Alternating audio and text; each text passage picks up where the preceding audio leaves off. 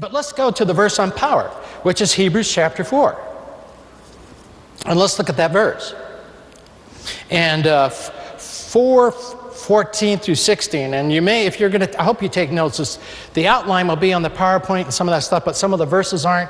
And you may want to go back on these verses, because what do we do if we wandered away from the source of power? How do we get back? Okay. Hebrews 4:15 and 14. Seeing then that we have a great high priest that has passed into the heavenlies, Jesus, the Son of God, let us hold fast our profession. For we have not a high priest which cannot be touched with the feelings of our infirmities, but was in all points tempted like we are, yet without sin. Now, before I read the next verse, I have our counselees do this. Remember Bill's definition of grace, which is the very best definition I ever heard. It made sense years ago when I was a pastor, when I went to my first seminar in the 60s. I thought, this makes sense. You know, they say grace is the unmerited favor of God, or God's riches at Christ's expense. That doesn't tell me what it is. God's love, mercy is unmerited. I didn't earn it. What is it? Well, Philippians 1:6 says, being confident of this very thing, he which hath begun a good work in you will perform it unto the day of Christ. I trust you're cooperating. But whether you're cooperating or not, God is what? He's committed to work in you. Philippians 2:13, and also often the Apostle Paul does this, he picks that theme up and he builds on it. And so he picks it up again, and he said, God is working in you both. Both means two things. Both to will and to do of his good pleasure. God is giving me the desire and the power to make choices that would honor him. That's what that's all about. If you substitute the word power for grace, you're going to be closer to the Greek meaning than anything else that I know you could do. And I wanted to say that because of verse 16 here. And we have our counselees read this, and we have them put the word power in here. Let us therefore come boldly unto the throne of what? Power, that we may obtain mercy and find what? Power to help in our time of need. Doesn't that make that verse stand out more than just grace, if you're not sure what grace means? It's the throne of empowering. And he said, in our need, go there. Then why are there so many depowered Christians? Monday, I went to the office. We had 18 phone calls from all over the United States calling for help just on Monday. People who's living defeated lives. Knowing that they're hurting, knowing that somehow they need help. They can't seem to get out of their stuff. God's power is strong. This is what I believe the problem is. The problem is this. When I need the power, I don't go there, because I enjoy the pleasures of sin. The problem with depowered Christians is not that the throne has no what? Power, is that we don't go there when we should go. How powerful is God? Now, this is just an illustration from 2 weeks ago. We had a family bring an adopted 16-year-old son. Kevin Stickler, who's on the front row here, an alert guy, has been doing a counseling internship in my office. And Kevin has been sitting with me.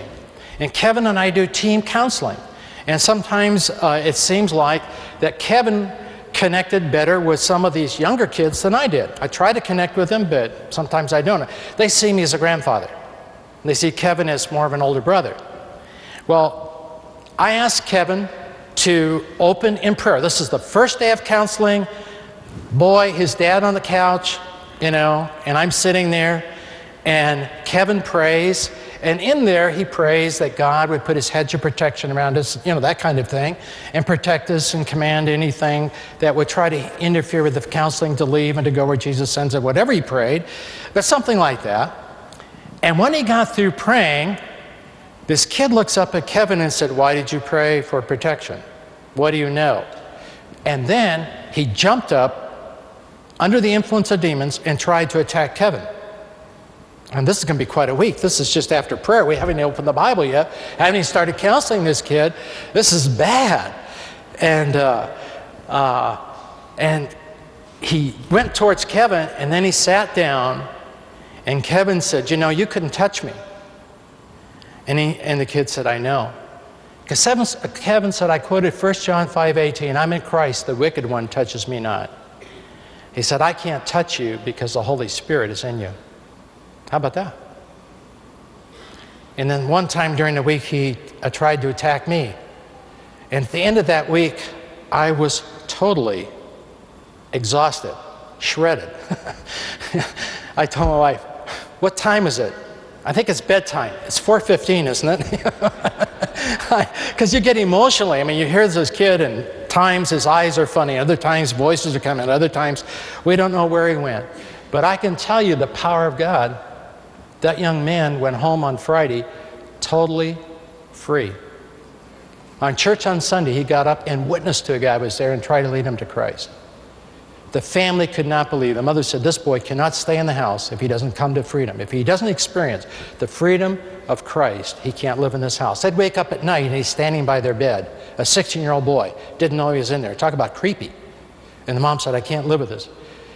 He was at a Bible camp, and the guy is waxing eloquent. He leaps out of the audience, runs up, and it jumps on the speaker. And they said, "We think this boy needs help." So, but I want you to know that God is powerful. Greater is he that is in you than he that is in the world. All we need to do is to go back to that source of power and cry out to him for whatever it is. Ask God to work in your life and in your situation. See, prayer is a very important weapon that God has given us. In the spiritual battles of life, there's only two weapons. The Word of God and what? And prayer. Ephesians 6. The Word of God and prayer. Prayer, when you and I begin to get a burden and developing a burden for prayer, prayer ushers us into the holies of holies, where we bow before the deep mysteries of the deep and of the faith. See, have you left your secret closet of prayer? Have you wandered away into the far country of busyness, ministry, service, noise, frustration? God is waiting for you and me to come home. The place where we belong and the place where we were created for. He's got, I saw this because I wanted to address this to the prayer prodigals that are here. See, are you a prayer prodigal? The Father is standing with his arms outstretched to welcome you back into intimacy with himself. He didn't go anywhere. We did, didn't we? We allowed things. We have found that success and busyness have destroyed so many Christians because they left their source of what?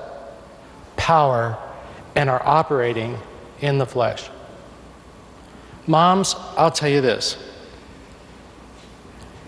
Without returning to that source of power, I don't know how you can homeschool at all effectively. Homeschooling is one of the most difficult things a woman can be committed to. Am I right, women? We're not saying the results aren't wonderful. We're not saying the effort you put in, but let me tell you, if you start homeschooling in the flesh, you are soon going to be a frustrated mother.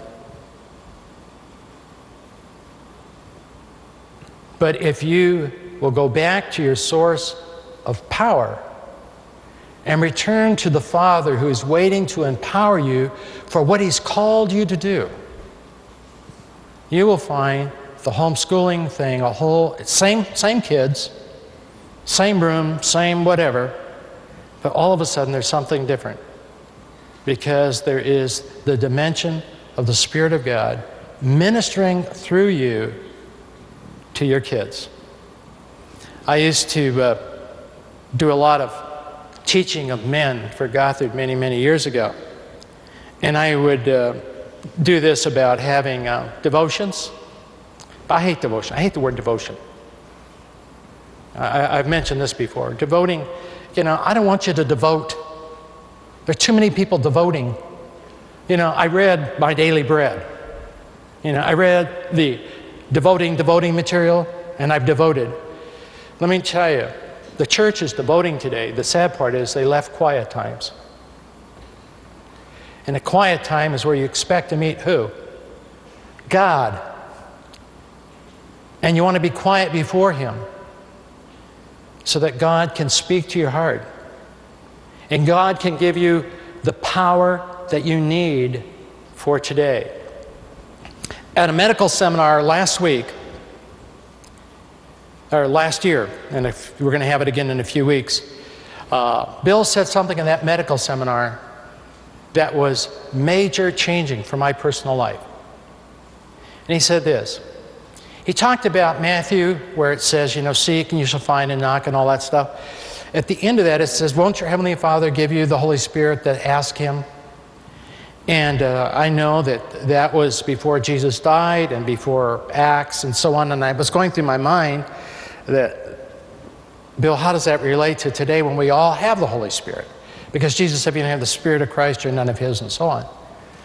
And he relayed that to Ephesians chapter 4. Now, there are only 3 things we're told to do about the Holy Spirit of God. Grieve not. We grieve the Holy Spirit by saying yes to sin. We quench the Spirit by saying no to God. And we're told to be filled with the Spirit. If you read Acts 5, remember Ananias and Sapphira? Peter looked at them and he said to Ananias, why has Satan filled your heart to lie to the Holy Ghost? That word filled there is the same Greek word as in Ephesians, being filled with the Spirit. It's pretty tragic when you see some man so overwhelmed with lies and deception and all that. A person says, you're filled, as you should be filled with the Spirit, you're filled with the Spirit of a different kind. Is more in control of your life than God's Holy Spirit. And that filled there is to be continually filled. God is asking us, if you look in the Greek, it's a continual process of the Holy Spirit.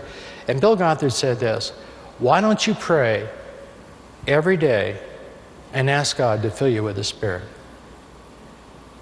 And I can't tell you the changes about in my own personal life by every day saying, Lord, this is a day you've made. I will rejoice and be glad in it. Father, fill me with your Spirit today. I don't know what I'm going to face in the office. I don't know what the tragic phone calls I'm going to have to deal with, but I need wisdom. And Father, I need your presence. I need you to guide me. I prepared my heart, but the answer of the tongue is what? From the Lord. And I want the Spirit of God to use me with the hurting, tragic situations that we have to deal with. Well, God does wait, and He's calling you and me home. The key to fellowship, the key that opens fellowship with God, the key is called prayer. That's the key. Now, you may want to go to Genesis 17:1. The center of the Christian life is contained in God's words to Abraham in 17:1. He starts out that verse and said, I am. God is the I am. He's the great I am. I am. And then he says, look, I am the Almighty. The word Almighty is powerful one. Abraham, I am the powerful one. And then he says, I am God, the holy, living God. And then he says, Abraham, walk before me. That has to do with my continual relationship with God. Abraham, have a continual relationship with God. And then he says, be thou perfect. And that has to do with his conduct. Be thou perfect. David said in Psalm 16:8, this is a tremendous psalm, I have set the Lord always before me. Some translations say, I've set the Lord always before my face. Because he's at my right hand, I shall not be moved. Genesis 3:8. And Adam and Eve heard the voice of God walking in the garden. God was communicating with man in a personal way. And God has designed you and I that he can communicate with us today. Remember the hymn that was in hymnals? I come, where? To the garden alone. And he walks with me and he talks to me. Let us return to the place where we meet God and receive the empowering of the Lord to finish the work that he's called us to.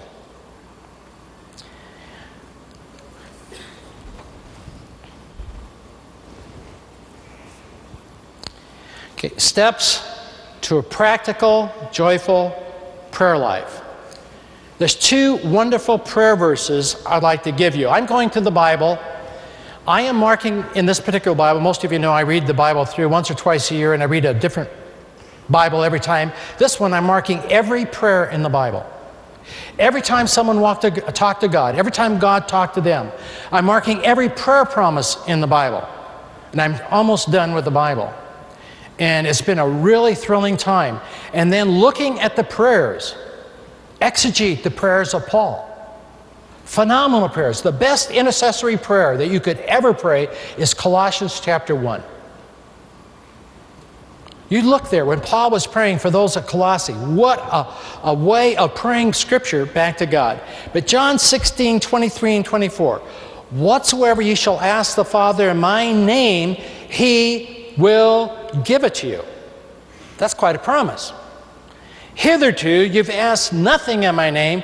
Ask and ye shall receive, that your joy may be full or overflowing. Psalm 16:11, the psalmist adds, thou wilt show me the path of life. In thy presence is fullness of joy, and at thy right hand are pleasures evermore. Now, what we want to do is to give you steps. These steps were designed by a man that I admire greatly, one of the today men of prayer, a very godly man, Dick Eastman. Maybe many of you know Dick Eastman. You know, he wrote The Hour That Changed the World and so on. Just a very godly man, has a prayer life that I would give anything to have just a little of a prayer life like this man has. And so we're looking at now, how do I get back? If I'm a prayer prodigal and I've left my source of power, I've left intimacy with God, and I've wandered away, how do I get back? Here are some steps of action. The first word is the word find. These will all be words starting with F. Find. What do I need to find? What am I looking for? I need to find the best possible time and the very best place for prayer. If I'm going to get back and start having a meaningful walk with God, then I need to have this. Remember in Matthew 6:6, Jesus said, when you pray. assumes what? That you do have a time you pray, right? Jesus said, when you pray, I assume you're setting a time to pray. Then he said, enter your closet, which is a place to pray. And it needs to be a place at all possible that you will not be interrupted. Remember Susanna Wesley? Now, I'm not taking anything away from Susanna Wesley, but she did have help. Do you remember that? She had some help. But when Susanna Wesley threw the apron over her head, according to Bill Gothard, because I've never met her, the kids became very quiet because Mom was going where? In the presence of God. On the book table back there, it has my most favorite Christian biography. John Peyton, Missionary to the Cannibals. I believe they have it on the back there, on where they're selling books. John Peyton lived in a one-room house with a little bump out. They made socks. They were poor. They homeschooled, and it was home industry. They were making socks so they could eat. And every day, the dad would pull back the little curtain. It was a very small bed. He would go in that room. The curtain would come down. He'd kneel by the bed, and his dad cried out to God for his family, for needs, and for the town prostitute. And when he did, the children were quiet. Do you children know that you're entering into the very presence of God? We need to be quiet because Mom's going to talk to God right now. And He's going to show me what I need to do and help me to go through today. Okay, you be quiet. If there's no one else, Mom, you can do this to train the children that it's important to go to God and to be quiet so I can hear what He says. Because when you guys are fighting or talking or whatever, you don't hear me.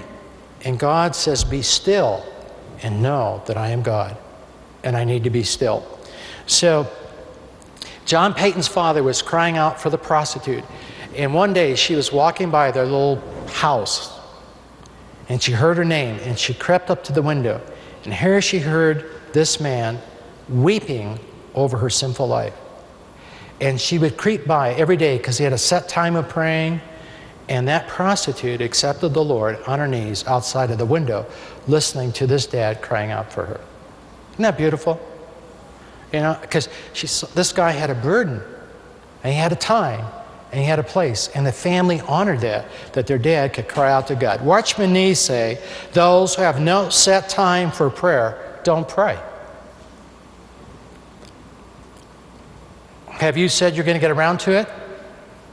Well, I got a box of them, not here, but at home, and I'll mail you one around to it, so you can start getting your prayer time. Don't miss this time with God. You are going to be so sad when you get to heaven and realize what you missed in fellowship and walking with the Father. And all the time, He was inviting you to come home where He could share His heart with you and you could share your heart with Him. So we need to develop a habit time, and we need to develop a place for prayer. The second one is forget. What do I need to forget? I can't tell you. I've been to prayer seminars. When I was at I told you, the largest mission in the world, I was responsible for the day of prayer. Our mission worked in every state in the United States, every province in Canada, and 160-some countries of the world. We were all over the place. And we had a day of prayer, and I'd bring in these great prayer warriors to lead us in a day of prayer. That's where I met Dick Eastman. He was at that mission like 21 years ago. And the people there said their life is still changed from that one day they spent with Dick Eastman. But he really challenged me. God really spoke to my heart, and then I fell away. I'm telling you, when you want to get back into intimate relationship with God, you will have a battle that you cannot believe. And the battle will be all kinds of circumstances that's trying to hinder you from getting along with God. You say, this isn't worth it. It just isn't worth it. It's so hard. But once you develop that, and the enemy knows that you're sincere, it's amazing how easy it is. But in the beginning, let me tell you, it is not easy. But what do I need to forget? All previous failures in prayer. What can God do with all of my failures? I'd like to read this to you. It's called Of Weavers and Rug Makers. In the outskirts of Beni Suef, I came to a village that was entirely Coptic. This is in Egypt. I was given a tour of the church in the town, and I visited some homes and shops. In one of the shops, I stood watching a number of rug makers at their trade. They sped the shuttle back and forth on Coptic looms, built like those that were used in Pharaonic times. It was fascinating. It was amazing. I said to one of the rug makers, "What if you make a mistake with the shuttle? You are going so fast that you won't see the error in the design until you have woven several layers over it. What will you do then? Will you unwind the carpet and remove the layers of thread you've added?" "No," said the rug maker. "We would never do that. That would take far too much time. But I'll tell you a secret. The most beautiful rugs with the most elaborate designs and the most expensive weavings are the ones with mistakes hidden inside." "How's that?" I asked. "Well, once we notice the mistake, we have to integrate it into the pattern. We have to change the pattern to include the mistake and make it part of the new design. Sometimes the new design is far more complex, far more embellished than anything we could have created ourselves. That is why the most beautiful rugs are the ones with the mistakes hidden deep inside." Isn't that beautiful? A great deal of wisdom in this Oriental art. Perhaps it's like the providence of God, for sometimes people with the deepest wounds, the most serious flaws, and the most serious prayer mistakes or prayer failures exhibit the greatest glory to God. God can take your failures and weave them into something that could be beautiful. Fight. Ephesians 6:13. Paul uses the full armor of God to resist the enemy of prayer.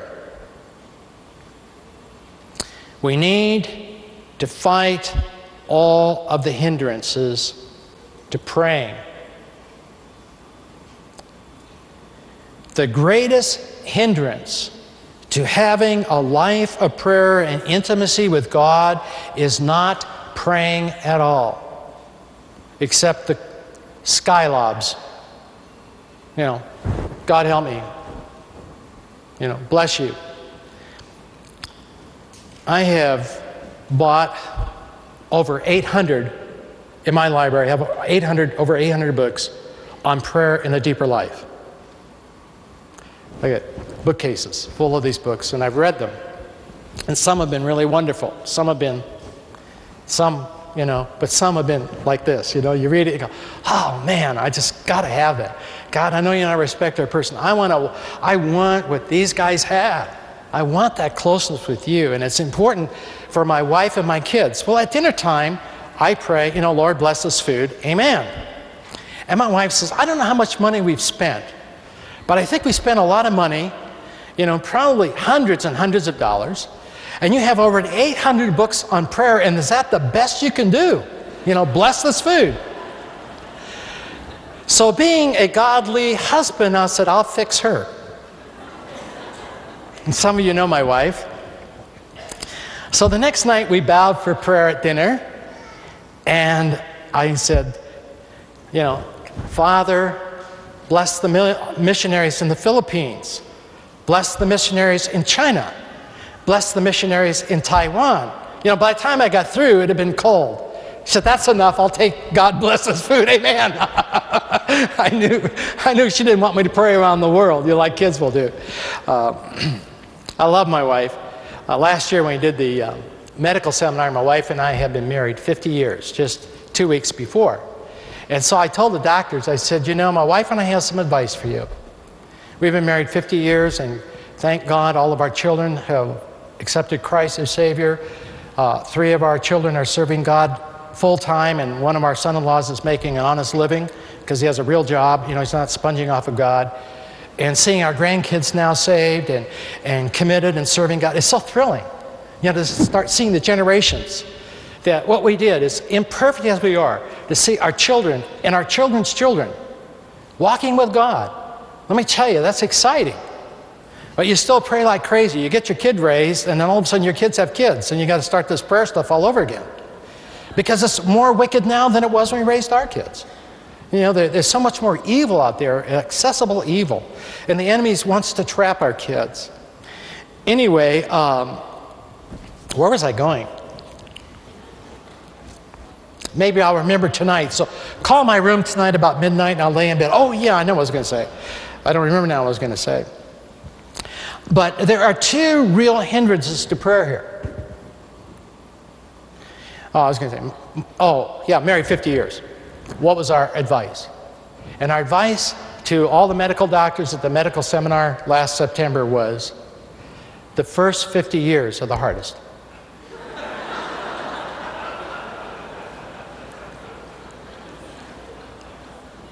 We're hoping the second 50 is going to be downhill.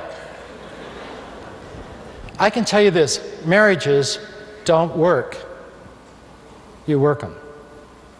And you cry out to the one that can help you to be the person God wants you to be in that relationship. Am I right?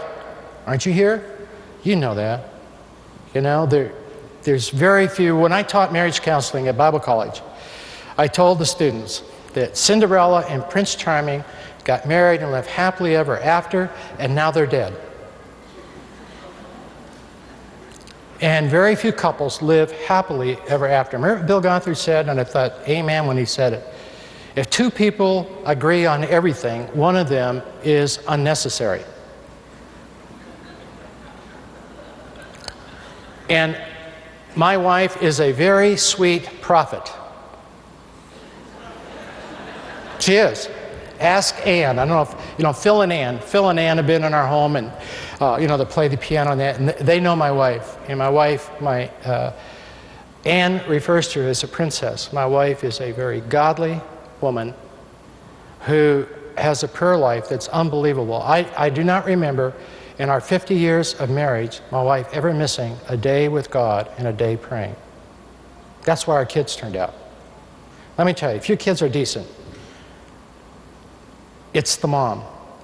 Now, if the dad's not doing his thing, they're not going to turn out decent. But if the dad's doing his thing, the mom is there, what? All day long, working with those kids. And I take my hat off to you ask the godly young men in our school, and they'll say, yes, their dads were really neat, but it was their mom. They watched her live out Christianity day after day, year after year, year after year. And they knew at times mom was frustrated. You know, any woman that's ever homeschooled, not been frustrated, you know, you got one kid that has the flu, another kid, you know, knocked over the milk, and two kids are punching each other, and you're saying, oh, let's pray. And that's why we need the Lord, don't we? You do not know what a day is going to bring forth. And you don't know the kinds of things you're going to face, but I'll tell you, He does, and He can prepare you and empower you for those days that are unexpected. But one of the things we have to fight here, James 4:2 says one of the greatest hindrances to prayer is you have not because you've asked not. We haven't gone to the Father and just laid it out before Him and asked Him. But James 4:3 says, and other hindrances are asking with wrong motives. God doesn't care about your prayers. When you really develop an intimacy with God, often words break the back of prayer. And some of you have been there. What can you say in the presence of Holy? Except just bask in His presence. God is here. He's ministering to me in such a way I'm almost holding my breath. And to say words would just be so, how can I say words? It would cheapen this. I just let my heart commune. I know I'm in His presence in a very, very special way. And that is so special when you have those times where you know that God is ministering to your heart in such a way, in such a meaningful way. So when I pray, I've got to be sure, are my motives right? God doesn't care about what your prayers sound like. You know, when we have that prayer retreat for men, we don't pray together. You know why I don't want men to pray together? We have a tendency to forget who we're talking to. You understand what I'm saying? We're praying to what? The guys. Well, if I say this, they'll think I'm spiritual. Oh, God. You know, or whatever. And I go, we don't need that. Maybe on the last day, we do have some of that. But the purpose is that the guy would have his intimate walk with God. I want to put him on the spot. I want to make him feel embarrassed. And I want to make him have to pray. Why is he there? He's there because I'm there. I want to learn how. That's why I came. I want that. I know my prayer life's okay, but I know there's a dimension missing, and I want that, and I need that, because I know it will take me through whatever I'm going to have to face. Focus. Focus on the Lord rather than answers to prayer. Someone said we keep a prayer list to tick off God's faithfulness. You know, God answer this, God answer that, God answer this. And I'm not saying that God didn't answer prayer. Somebody was sharing all their answers to prayer, and the guy looked at him and said, I want to tell you something. Every one of your answers to prayer was coincidental. He said, I want to tell you something. When I don't pray, I don't have coincidences.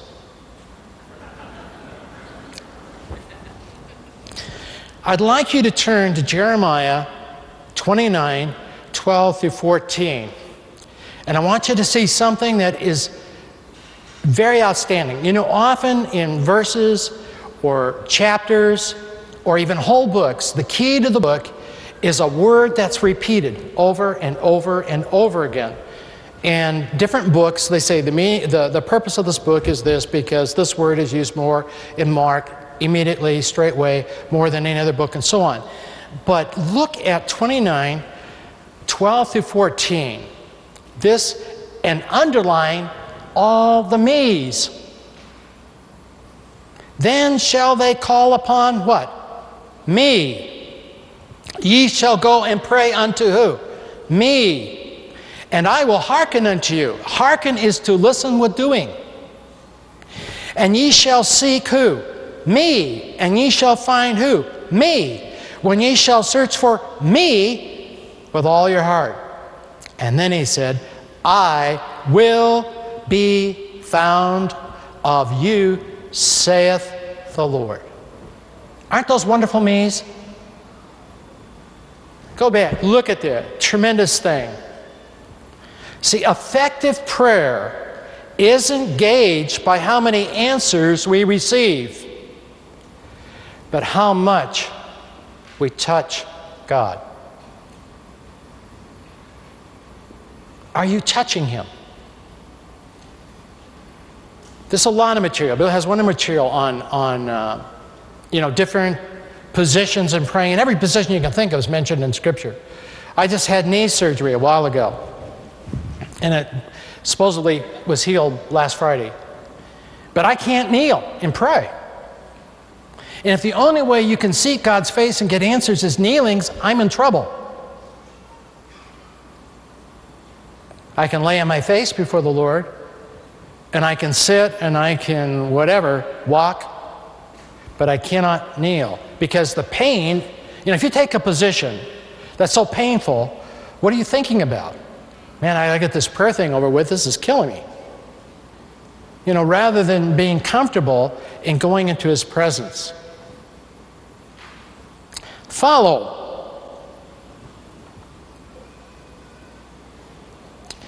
Follow a meaningful plan of action. Write this verse down. Psalm 5:3.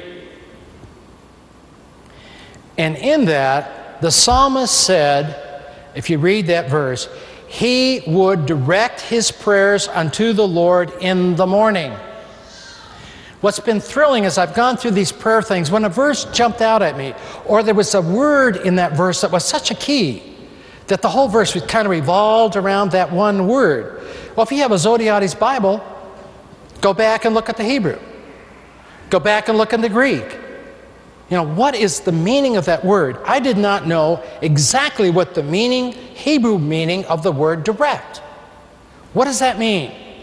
The word for direct means to set in order or arrange. Wasn't that what the guy was talking about ahead of time? I thought it was neat how he called his guys, that John Noble that has his noblemen. I didn't know the name of the guy that was standing up here. I kept asking Kevin, what's the guy's name? And I kept saying Noble. Maybe his name is Noble, but I know it's not. That was not his name. But what was he saying? He was saying, have a plan of action, a strategy. Remember? That's all about. I'm saying you need the same thing for praying. You need the same thing. Do what the psalmist did. Set it in order. There's times you want the Spirit of God to lead you in prayer. Let me share one of those. I was at one of the Gothard places. I don't want to tell you which one. I've been to almost all of them. And it was Sunday. And in any of the Gothard ministry places, Sunday is like that thing, not a creature is stirring, not even a mouse. You know, it's just pretty dead. It's very quiet. And so I was just alone in my room with the Lord. And I was crying out to God, and I just said, Lord, is there anybody you want me to pray for? Is there anything you want me to do? And the Lord spoke in my heart, go see this person. And I like this person, and I thought, no, that's just me. Well, I prayed 3 times. I'm a little slow, but when the 3rd time it said, go see this person, I needed to go see this person. And I went and I knocked on his door. He opened the door and he looked at me like, what in the world are you doing here bothering me? And I'm going, man, did I ever get the wires crossed? He said, come on and sit down. I sat down. He looked at me and he said, I've been praying all morning that you would come and see me. I'm in sexual bondage. Will you, through the Word of God, help me to walk in the freedom of the cross? And that older young man came to freedom over 2 years ago and has not gone back to any moral failure of any sort for 2 years. I am so thankful that I was open to the voice of God, quietly listening. Is there something that God wants me to do? Another one. There's a family that brought their son to see me. This guy was so messed up sexually. He was 12 years old. But he looked like he was 15.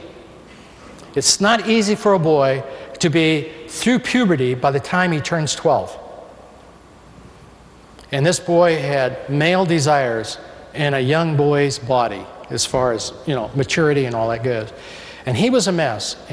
And God worked in that kid's life. I can't tell you the wonderful things that's happened in his life over all these years. He's walked with God. He's been used of God. He's called of God in all of this. I'm so glad the parents trusted enough to bring him to see me when he was 12.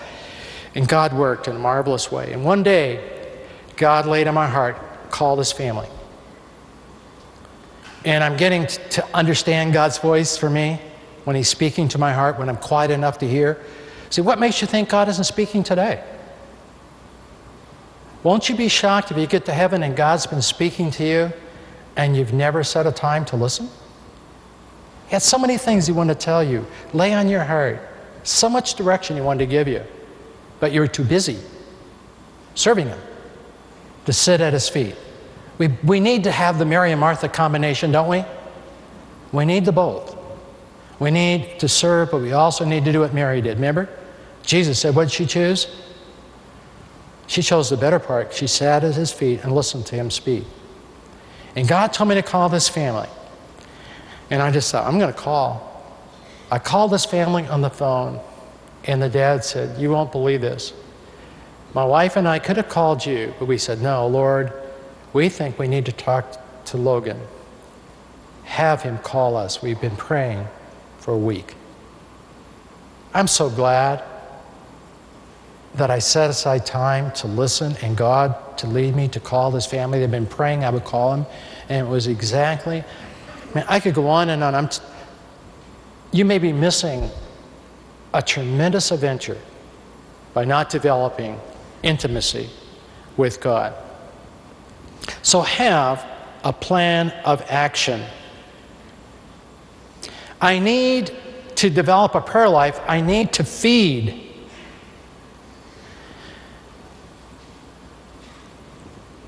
Every day on spiritual food. What did Jesus say in Matthew 4:4 when he was tempted by the enemy? Make these stones bread. What did he say? He said that man would not live by bread alone, but every word from the mouth of God. We need to read the Bible daily so we can pray the Bible back to God. Fellowship. I love this one. Fellowship with the Lord in love. Hosea 6:1-3. The first part says, let us return unto the Lord. And then it says, if we follow on to know Him. That word know is a very significant Hebrew word. The word know is yada, Y-A-D-A.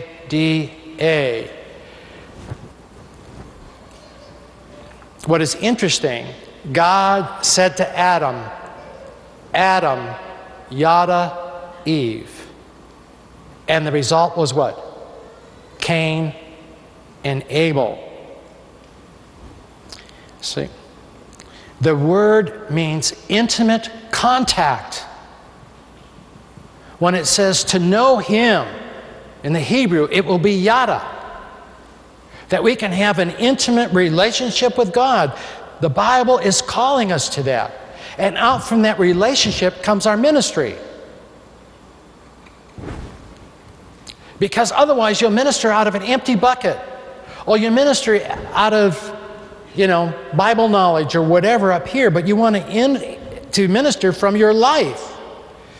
Intimacy with the Lord is literally the key to joyful prayer and a joyful walk with the Lord. Number 8, forgive. 2 verses to put down. See, every wrong that's been done to you. Mark 11:25. When you stand praying, what's he say? Forgive if you have aught against any. Matthew 6:14. If you forgive men their trespasses, your heavenly Father will also forgive you. The Lord knew that if we hold grudges, it will be impossible to pray effectively. In fact, bitter believers seldom pray. And one of the reasons that I saw the need for men to develop intimacy is that over the years, literally the thousands of people I have counseled, every man I counseled, none of them had an intimate relationship with God. It was missing. It was a dimension that wasn't in their life. And it opened them up to failures, all different kinds of failures. 9, forsake. Andrew Murray said, we pray as we live. It's the life that prays. Colossians 3:5 tells us to mortify, put to death, your members which are upon the earth. Prayer will keep us from sin, and sin will keep us from praying. And we need, and listen, don't get into morbid introspection. The only time really in the New Testament I see that I am to search my heart is at the communion table. But we have our counselees pray Psalms 139. Search me who? O God, and know my heart. Try me. See if there be any wicked way in me. Try my thoughts and so on, and lead me in the way of understanding. Let the Holy Spirit reveal if there's hindrances in your life because of resentments. And let go of those things. If there's sin issues in your life that you need to put under the blood, do that.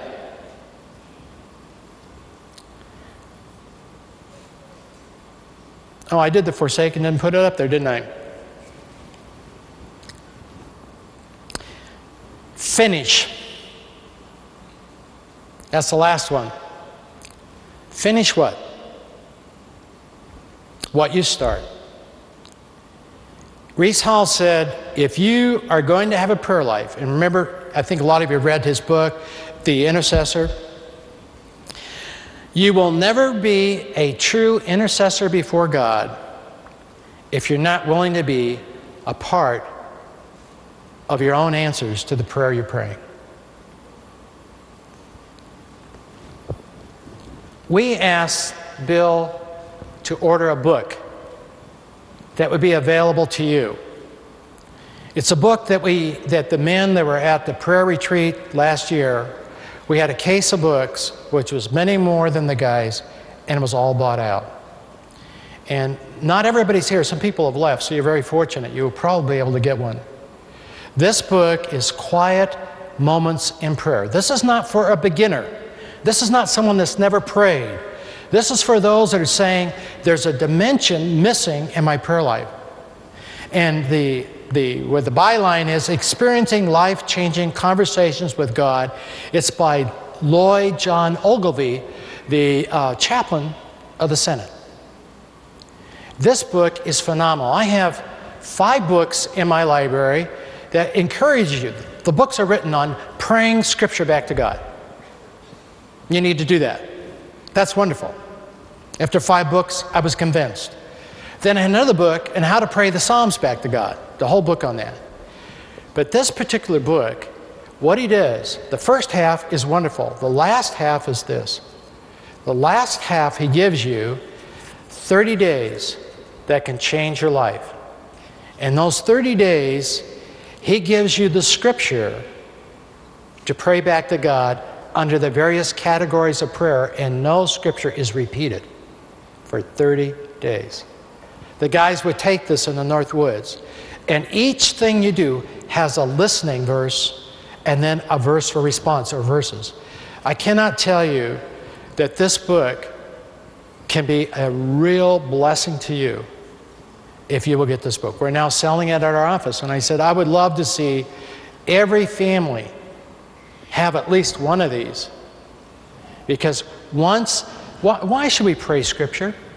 God said, if you ask anything according to my will, what? He will listen. He hears us.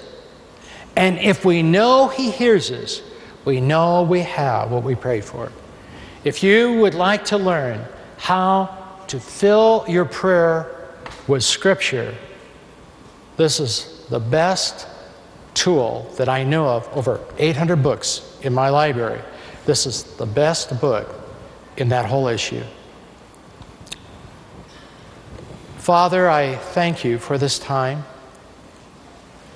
Father, I thank you for these dear folks that are here. And I pray, Father, that your Spirit may have spoken to their hearts. Father, I pray that you would honor your word. And I pray that, Lord, I wasn't in the road of what you wanted to say. But Father, you know the prayer prodigals that are in this audience. Those that you've spoken to and called to their hearts about walking closer in a deeper and a richer relationship with you. And Father, I know right now you're standing with your arms out saying, come home. Come home. Come and yada me, know me. Let me speak to your heart and share my heart with you, and you share your heart with me. Father, I pray that there will be those that will respond to your call to come home in this group. And they may leave here, and I know that once they do, there's the enemy of their souls that will try to throw obstacles up, because I've been through that many times. And Father, that they were saying, no, I cannot not meet with my Father and develop a relationship that I know is possible, but I've never experienced. And I want that more than anything, because I know if prayer is going to be important to me, and intimacy with God, it's going to be important to my children. They'll see. And so, Father, I commit this hour to you, and I pray that you would be glorified. I ask this in the name of your Son, the Lord Jesus Christ. Amen.